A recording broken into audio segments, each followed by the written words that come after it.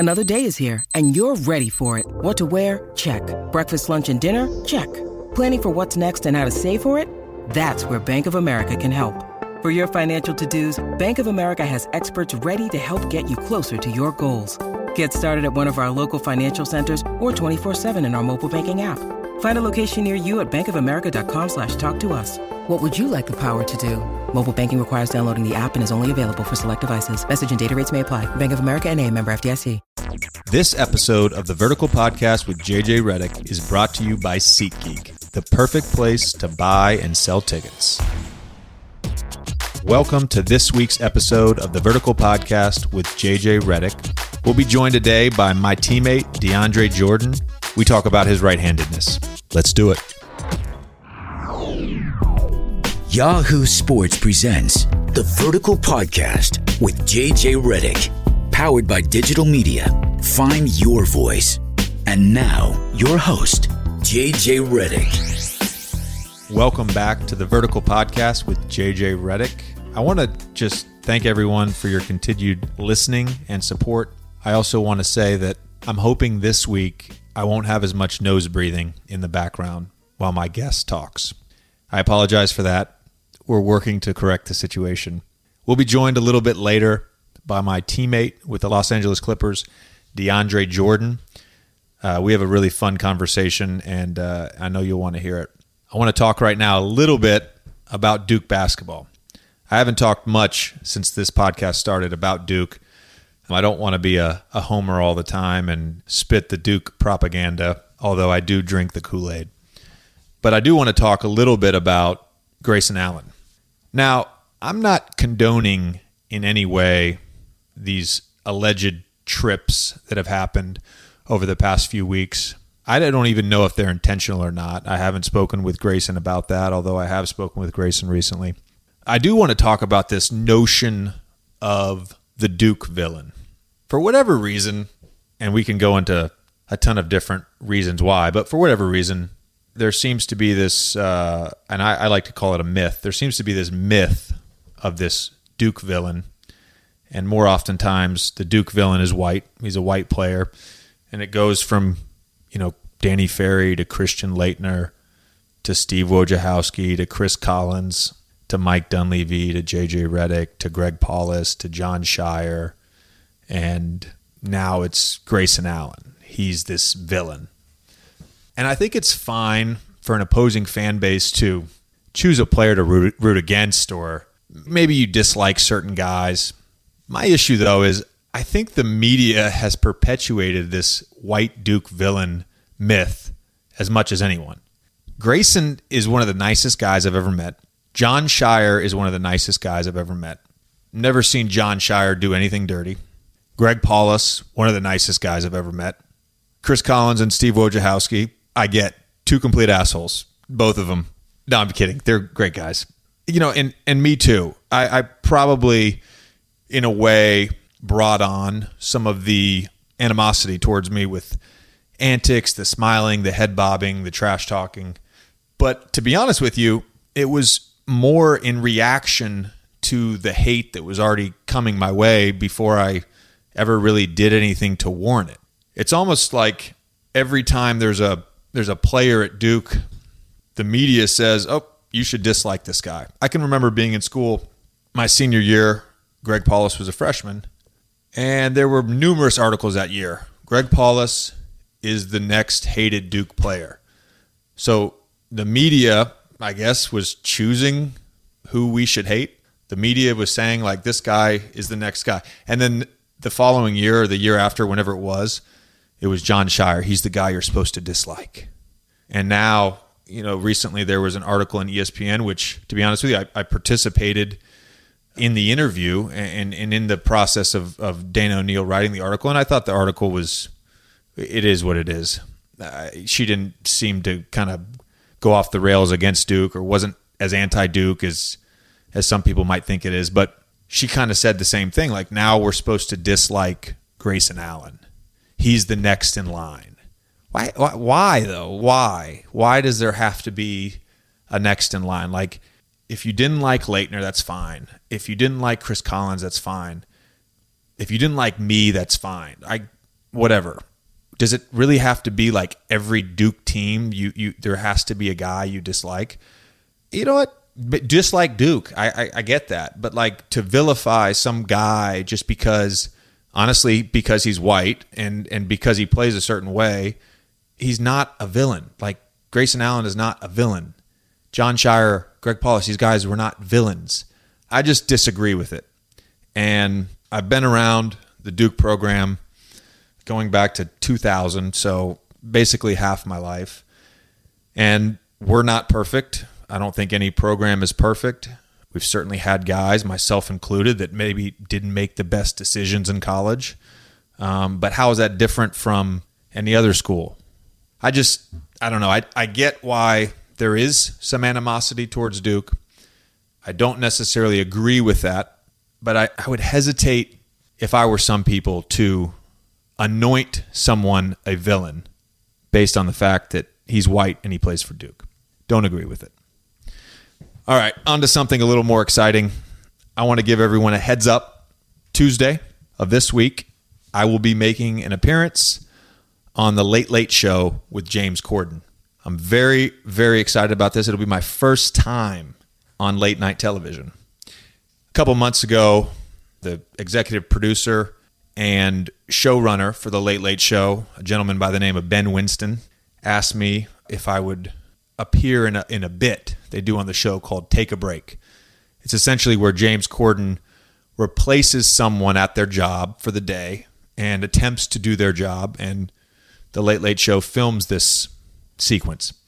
So for this bit, I don't want to go into too much detail, but James is a realtor and I'm a prospective buyer of a home. So I'm going to be appearing in this bit, and then right after I'll be doing an interview with James. So please tune in. Another exciting thing is Ben, he's British and he's probably the funniest person I've ever met in my life. He will be a guest on the podcast in about 3 weeks. I'm really looking forward to that episode. He's promised me he's got some great material. He actually used to have a podcast in England. He's a huge Arsenal fan, and he used to have a podcast in England for Arsenal fans. So he's going to be one of our most dynamic guests that we'll ever have, and I'm very excited about him coming on the show. Another cool thing about Ben is that he's really good friends with Adele. Now, I don't necessarily listen to Adele all the time, but I do think she's the greatest singer probably right now. I don't know that anyone has a better voice than Adele. I love her music. Hello is just a great song, and she's going on a world tour, and she's coming to Los Angeles, which I'm very excited about. She'll be here in early August, and I believe the tickets sold out in about 29 minutes, and she's doing like 3 shows. So the tickets sold out in like 29 minutes, so I'm thinking to myself, how am I going to get tickets? Well, hopefully Ben will hook me up because he knows Adele, but I doubt that will happen. So, my next best bet is to use SeatGeek. SeatGeek is a site that I use. I have the SeatGeek app on my phone, and I'm going to use it to look for tickets for the Adele concert. I'm wondering if anyone else has been frustrated trying to buy tickets online. Most sites make it pretty complicated, and they all try to sneak in huge fees at checkout. That's why you need to try SeatGeek. They've made it easier than ever to buy and sell tickets. SeatGeek is the only place I ever go to look for tickets. SeatGeek has taken all the work and hassle out of shopping for tickets. They pull all the tickets available on other sites into one place so you save time and never miss a deal. You can even set alerts for upcoming events, and SeatGeek will let you know if ticket prices fall. Even better, every ticket on SeatGeek is ranked based on value, so you can immediately find underpriced seats. And before you buy, you can use SeatGeek's detailed maps to see the view from your seat. Best of all, SeatGeek is always honest and upfront about the price.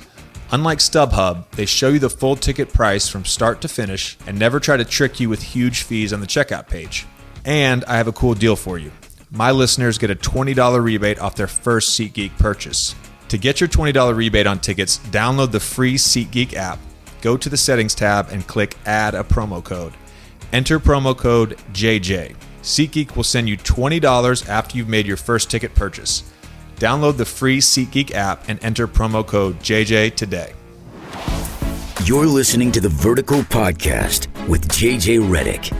And we're now joined by my teammate, Los Angeles Clipper, DeAndre Jordan. DeAndre, thanks so much for coming on the show. as the crowd screams. Thanks for having me, JJ. It's about time. Really appreciate this opportunity, bro. This is only the 5th podcast. Well, I mean, I thought I was going to be top 3, but, I mean, it just shows how much you care about me as a teammate. So you're only the 2nd guy on our team to come on this, and you're the 1st guy on our team to have kind of be the featured guest. So congrats on that. I knew you were holding out for something. So you and I played last night in Sacramento. You had a really, really nice dunk in the 4th quarter. It was a lob. You caught it with your left hand and dunked it. And really, other than shooting free throws, it was the first time I've seen you use your left hand in about 3 months. Right. And so I want to apologize to you. I kind of put you on blast this week.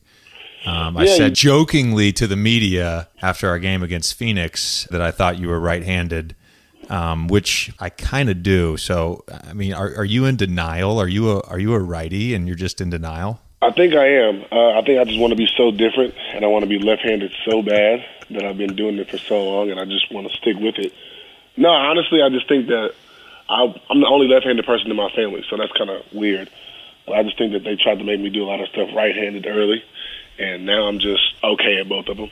Well, I think you're, in a way, more dominant right-handed. I know you obviously shoot a basketball left-handed. Is there anything else that you don't do right-handed? I mean, do you write with your left hand? I write lefty. I bowl righty, which is weird. You bowl righty. You throw full-court passes righty because you threw one to me in Philly the other day with your right hand. You could have dunked, but you laid it up.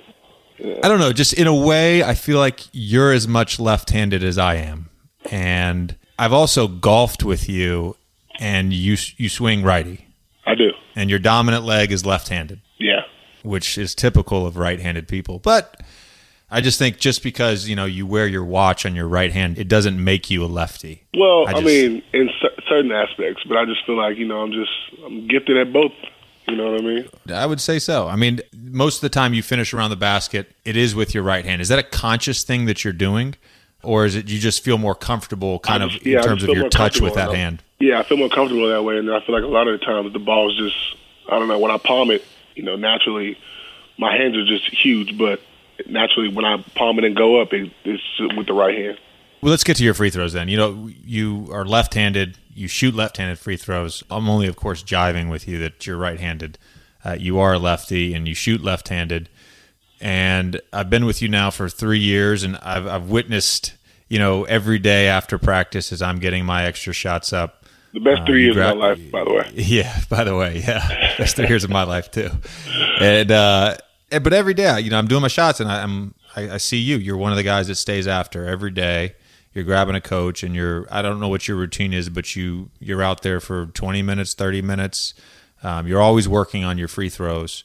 And my question, I guess, to you is, at this point, is it something that's more physical because you have done the repetitions and it's just something that's limiting? Or do you think that free throws and shooting in general is as much mental as it is physical? I definitely think it's more mental than anything because you can get reps up in the gym as much as you want, hours and hours, but then when it comes to a game, there's so many different aspects that are going on, so many different things. And I think that, once you get into that muscle memory kind of deal, then that just takes over. But like I said, in practice and after practice, you can knock as many down in a row as you like, but then in the game, it's just so different, and the pressure's on and different things like that. But I just feel like the more and more practice you get at it in a game, the better you get at it. So like I said before, I'm just going to keep shooting them the same way, bro. And then, it'll come. It'll come. I mean, your shot to me. The positive thing is I can only get better, right? Right. So, shit. Well, no, but the positive thing, too, is to me, I'm a shooter, so I kind of notice certain things in terms of a guy's form and his follow-through, the arc on the ball, all that stuff. And all that stuff is improved. And it's something I can tell that you've spent the time and you've worked on. And I think that the muscle memory that you talked about, as that continues to become instinctual, you can only get better. The other thing, too, is I totally agree with you. To me, free throws are the most mental part of the actual game. It's the only time that stops. It's the only part of the game that stops. And all eyes are on you. Even during a play, like you might have the ball, but there's always some action off the ball. It might be you setting a screen and rolling, me rolling back up for a three, whatever it may be. There's other things you can watch that go on, but free throws are the one time in the game where everything stops. And unfortunately, everybody's all eyes eyes are on 100% focus is on one person. Yeah. And I've never asked you this before, but do you think that at times your struggle it's almost like a self-perpetuating cycle because it is that, like, there's that expectation now you're getting fouled? I mean, what is the mindset there? I know it's challenging. I mean, it would be challenging for anybody, but what is that mindset as you're kind of getting fouled throughout the course of a game? I think before I was so frustrated and so nervous to go up there that I would just think, like, okay, don't fucking airball it. Like, I can't. You can't airball it. Just don't do that, and then it'll be okay. You know, I don't want to be on Shaq and the Fool. That was my thing, or talk bad about it on JJ's podcast. But honestly, now I'm so much more comfortable at the line, and I've gotten so many reps up that I feel like now when I shoot it, I go up there so much more confident, thinking, okay, I'm going to make this one. I'm definitely going to make this shot. Because a lot of them are just now long and short. They aren't left and right as much as they were before. So, right. When you miss, it's not the bad misses anymore. Yeah. I also think with you, there's like an expectation now. Like, you actually expect the ball to go in. I don't remember which game it was this week, but you went to the free throw line and you missed 2 free throws. They both looked good. We came back to the bench. You were frustrated on the bench during a timeout, and I was like, "Yo, what's up?" And I should make those free throws. And it was really the first time I've ever heard you say that. So again, man, it's, you know, for a lot of NBA fans, you know, they want to kind of label guys. Okay, this guy's a shooter. This guy's a defender. This guy's a bad, whatever it may be. And so to me, like, so much progress has been made. You're doing such a great job of working at it and fighting that mental aspect of it. Stay with it, bro. Stay with it. I love it. Yeah, that's all I can do. That's good, though. Exactly. You know, a couple things happened 3 years ago that were big for you. Number one, I signed with the Clippers, which has just been great for your life. But more importantly, Doc became the head coach. Right. And you had a nice career up until that point. But going into your 6th year, you've got a new coach, Doc Rivers. And I don't know what those conversations were like that summer, but I knew that he put a lot of expectation and a lot of responsibility on your shoulders, and you've obviously responded, and now you've become a star. Talk about, like, the role that Doc has had in that kind of resurgence of your career. Man, Doc's been great, Jay. I mean, when he first got here, it was a lot of trade talks and trade rumors about me going to Boston and right, all I remember stuff. those. But we went to dinner when he first got the job, and he told me that he wanted me to be here. He didn't want to trade me.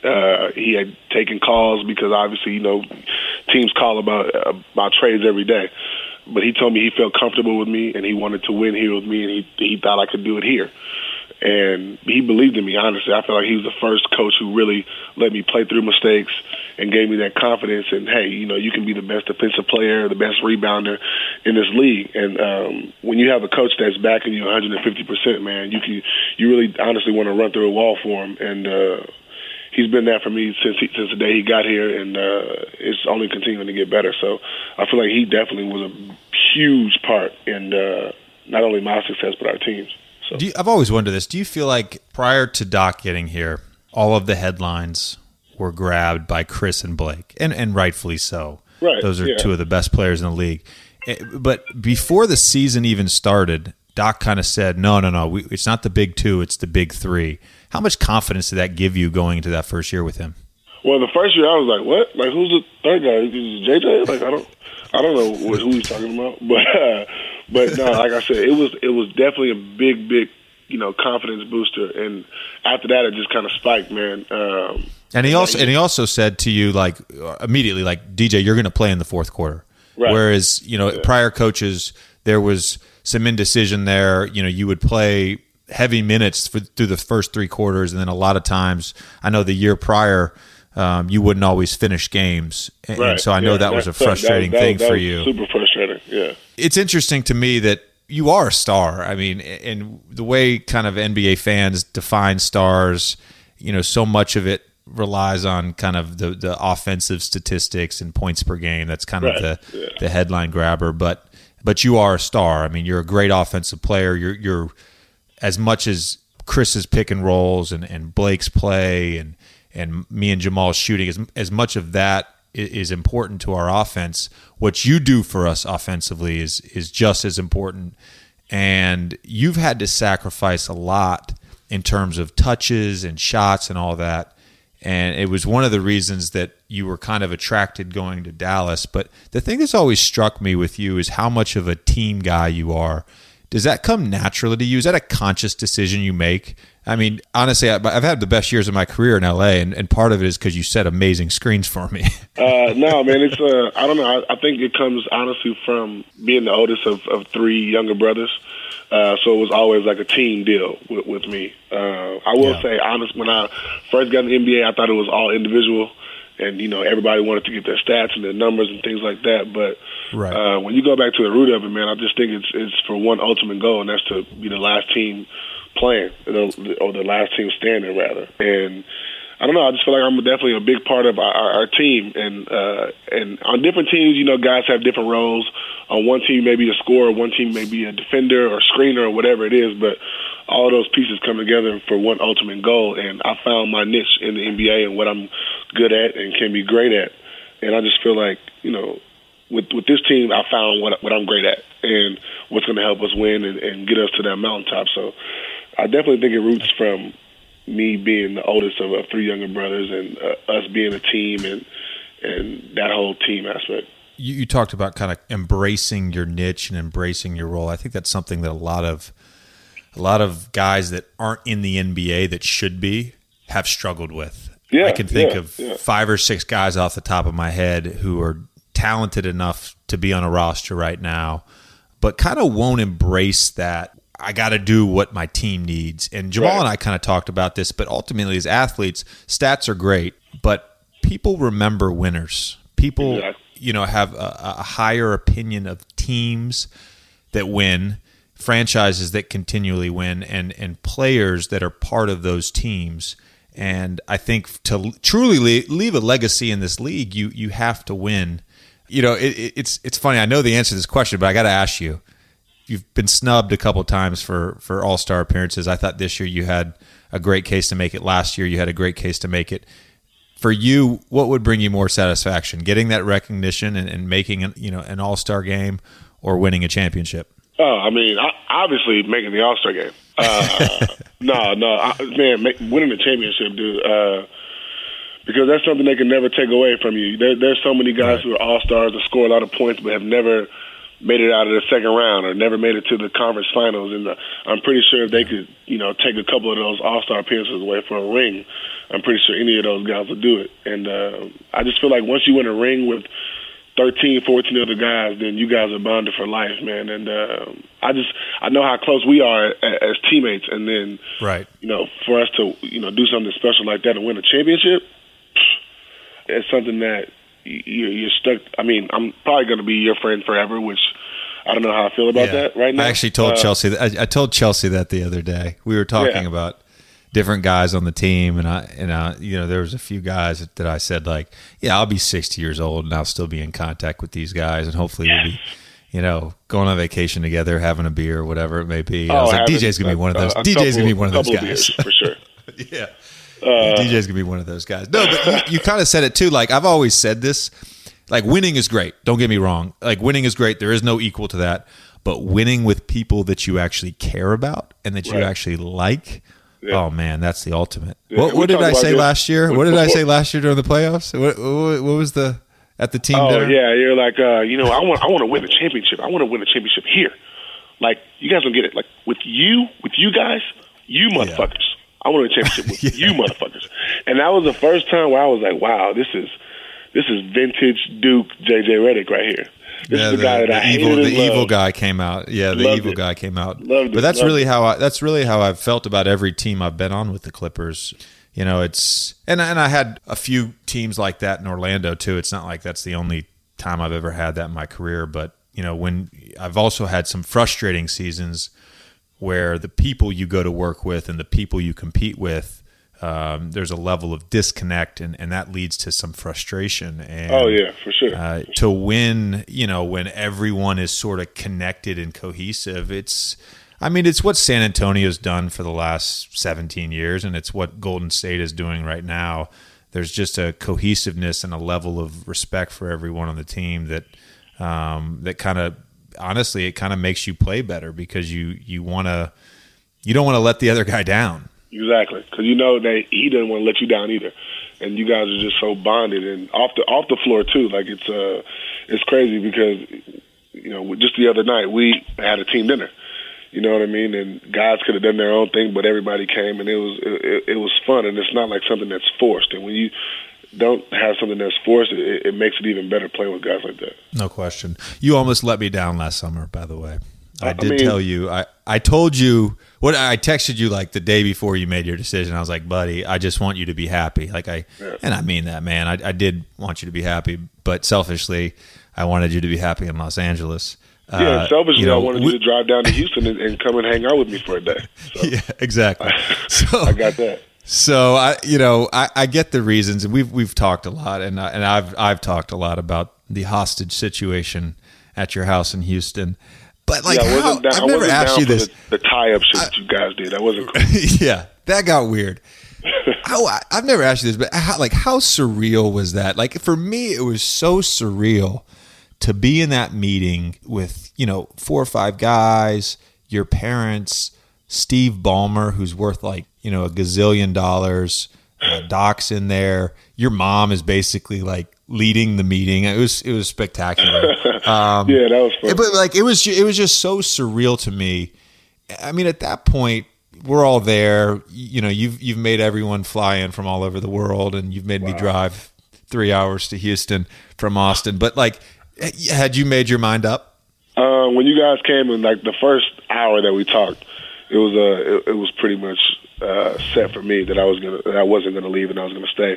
But one thing that I do remember about the meeting was somebody was really adamant and ready to leave, and I don't know if you remember this. So hold on, let me get this right. After the first hour, you had made your decision, because I'm pretty sure I stuck around for another 3 hours.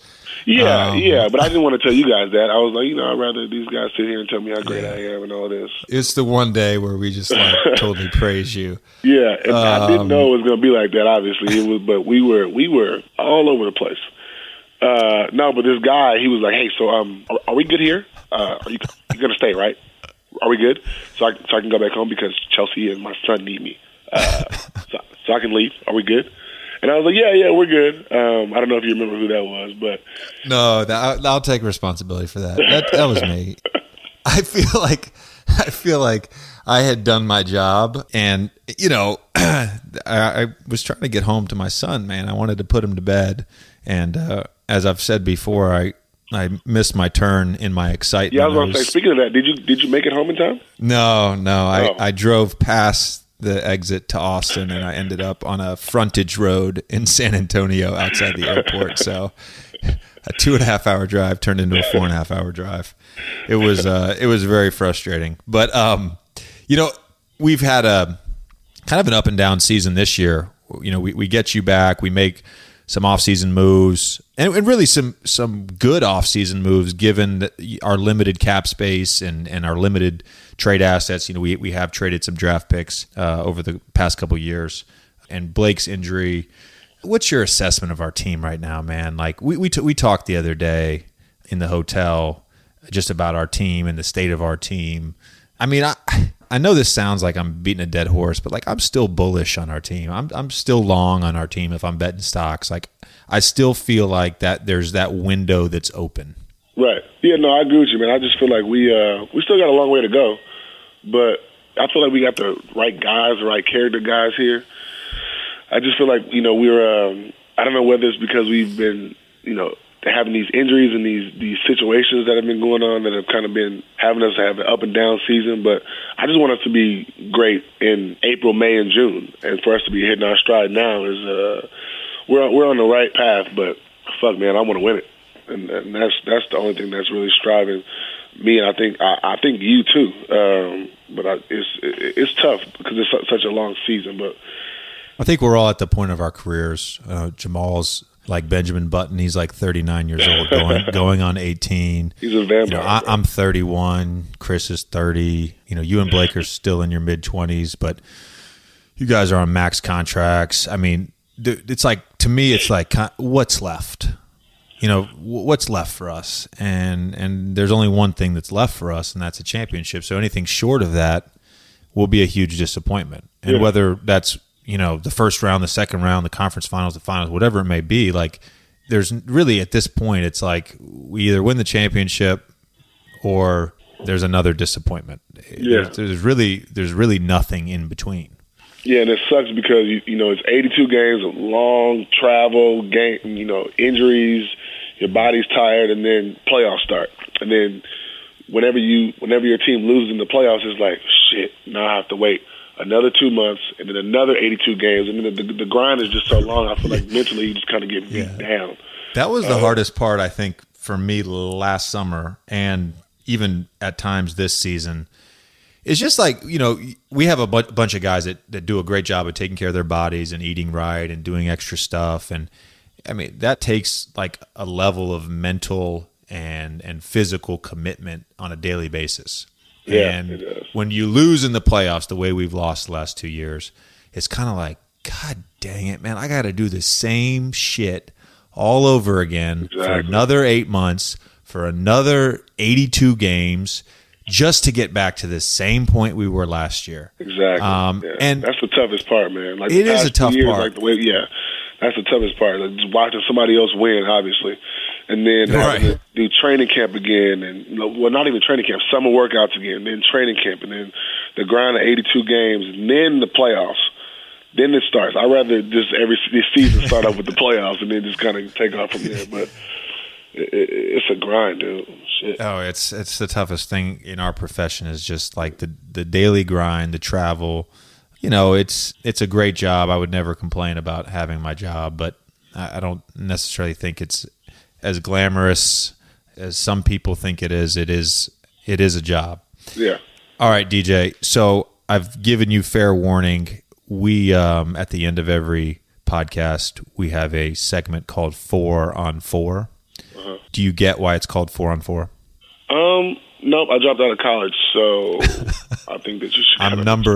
I'm number 4, and we're going to talk about 4 things. Okay. Okay. Oh, yeah. Yeah. I figured we were going to talk about 4 things, but I didn't put that together. All right. So I've given you the topic of the day. So today's 4 on 4, in honor of you and your dunk shooting prowess, we are going to talk about our 4 favorite in-game NBA dunks. Okay. I thought this was just dunks, period. But I'm ready for in. Well, I don't want to. No, I mean in game. I think they're better. Like we could just have a whole discussion about dunk contests or. Yeah, no, but I'm saying if we're talking about in-game dunks like NBA, any kind of level, then I was gonna. No, I was gonna. You were going to talk about. No, I was going to go back to this dunk that happened January 11th, 2006, in Cameron Indoor Stadium against Maryland. And there was this guy, number 4. If that was one of your 4 favorite dunks ever, I feel sorry for you. I thought you were going to talk about some random putback dunk you had against Baylor when you were at Texas A&M. No, I'm talking. Hey, they say white men can't jump. I think that's bullshit because this kid can fly. I can't remember his name, but he definitely wore number 4. All right, I'll have to look that up. All right, I'm going to go first because I think we should save the best for last, and frankly, your opinion on this matter carries a lot more weight than mine. All right, so I'm going in descending order. Okay. And I cheated this week. I've got 5. Okay. 4A and 4B are Clipper teammates, and I couldn't cut one of you guys out. And I'm not just saying this because y'all are on my team. Like, these are 2 of my favorite dunks ever. The first one was your alley-oop dunk on Brandon Knight. Mm-hmm. It was one of the best alley-oop dunks I've ever seen. What made it so great also was your face, which has now become kind of one of the all-time memes. Yeah. It's that your face has been used in countless ways on the internet.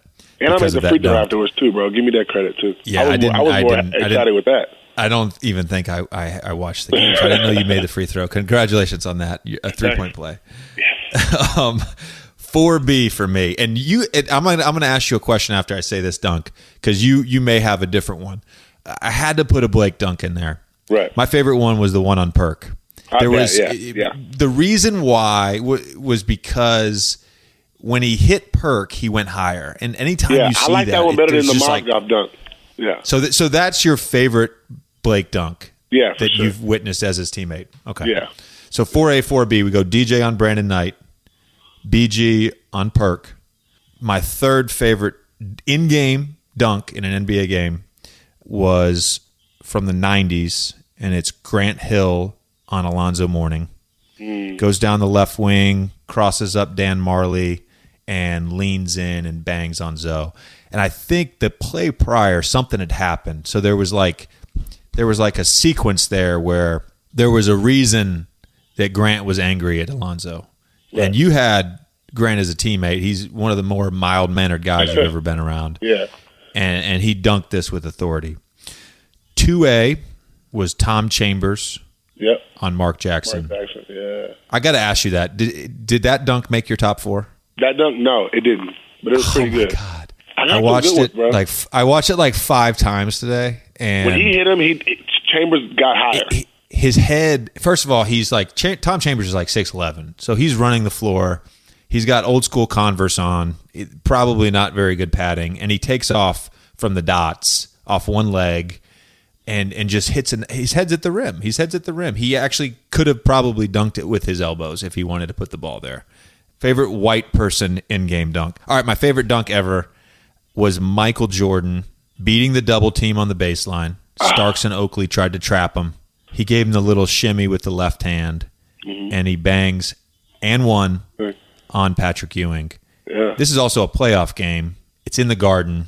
Every angle you look at of this dunk is spectacular. And it's Jordan, who's my favorite player of all time. So that's my favorite dunk of all time. Those are my 4/5 favorite NBA in-game dunks. I want to hear yours. Okay, you stole one of mine. Okay. So number 4, I'm going to go with my teammate, Blake Griffin, over Kendrick Perkins. I just feel like it was body-to-body contact, limited space, and vicious throwdown. Number 3, I think I'm going to have to go with Sean Kemp over Alton Lister. Is that the windmill dunk off one leg? Off one leg, kind of came down on the right side and just like kind of scooped it. And then when he fell, like Kemp was pointed at him. Yeah. That one was. Yeah, that was one of the ones that was like, it was hard for me to leave that out, but that was a great dunk. And that was also a playoff now, dunk. Like that's a technical foul. You know what I mean? Right. But back then it was just that was crazy. Number 2 for me was definitely Michael Jordan in the Garden over Patrick Ewing, just to dunk over one of the top shot blockers of all time was crazy. And the move before or prior, like I said, he had one dribble after that to just power up over somebody 7-2 was crazy. Number 1 for me all time in Miami, Vince Carter when he was with the Nets. Got a steal, and went behind the back, took one dribble, body to body with Alonzo Mourning, cocked it far back, and then just finished it hard, bro. That's probably my favorite dunk of all time. So that dunk and the Sean Kemp dunk were the 2 that were tough to leave out for me. Yeah, that one was that, and I remember that one. I was like a sophomore in high school when he did that, and that was just insane, bro. It was crazy. So lately, there's been a lot of kind of rhetoric amongst former players talking about current players, and there's been a lot of shade thrown our way, specifically towards the Warriors. The Suns saying, Cedric Cabal saying that 93-94 Suns would beat them, or, Oscar Robertson talking stuff about NBA coaches and defense now. I'm going to throw a little shade at former players. I wanted to include like an iconic Dr. J dunk or something. I mean, when I was researching this, like, what are the best dunks ever? I was on YouTube for like an hour, going through and finding all this stuff. And man, I just like pre MJ, like I just didn't see it. See it. Do you? I mean, even like the Dr. J rock the cradle dunk. Yeah, that one was cool, but it was nice. It was smooth, but it was like there wasn't I don't know that if the rim was breakaway, it would have looked nicer. But when like Vince Carter would dunk in his prime, like he would dunk with, the lower third of his forearm. Like it was, I feel like it was they were insane so much, how high he was. Yeah, they were so much more emphatic. You know what I mean? And back then it was emphatic, and clean, and it was. Yeah. I watched Dr. J's dunk on Bill. Dr. J was incredible. He's one of the greatest players of all time. But right. I watched Dr. J's dunk on Bill Walton in the finals, and I'm thinking to myself, man, I see LeBron do that every night. Like it's not. I don't know. So like I feel like over time, obviously, like people have evolved over as better athletes, and it just looks better, man. And there's, you can't take anything away from Dr. J, obviously, but there's so many more people in the NBA who can do dunks like that. So like you see it so much that it's like wow, damn, like okay, I've seen that. You see, before. Yeah, it's true. I think in terms of just the eye test, and maybe it's because the footage is grainy, but the eye test says to me like, all right, the great dunkers today and the great in-game dunks that we see today and that we've seen over the last 15 to 20 years are better. Yeah. I don't, that's just my opinion. Just take it for what it's worth. I will see you tomorrow at practice. I really appreciate you giving us the time, and thank you for your insight, and thank you for playing along with your right-handedness. Man, thank you. I really appreciate it, bro. Finally, I'm on the show. Yes. All right, DeAndre Jordan, thank you so much. All right, Bubs. Thanks again for listening to this episode of the Vertical Podcast with JJ Redick. I'd also like to thank my teammate DeAndre Jordan for coming on the show today. Remember to subscribe and listen to new and archived episodes wherever you listen to this podcast. You can tweet me at JJ Redick for questions and comments. I'd also like to take a second to thank our sponsor, SeatGeek. I'll talk to you next week. Later. This has been a digital media production. Find your voice.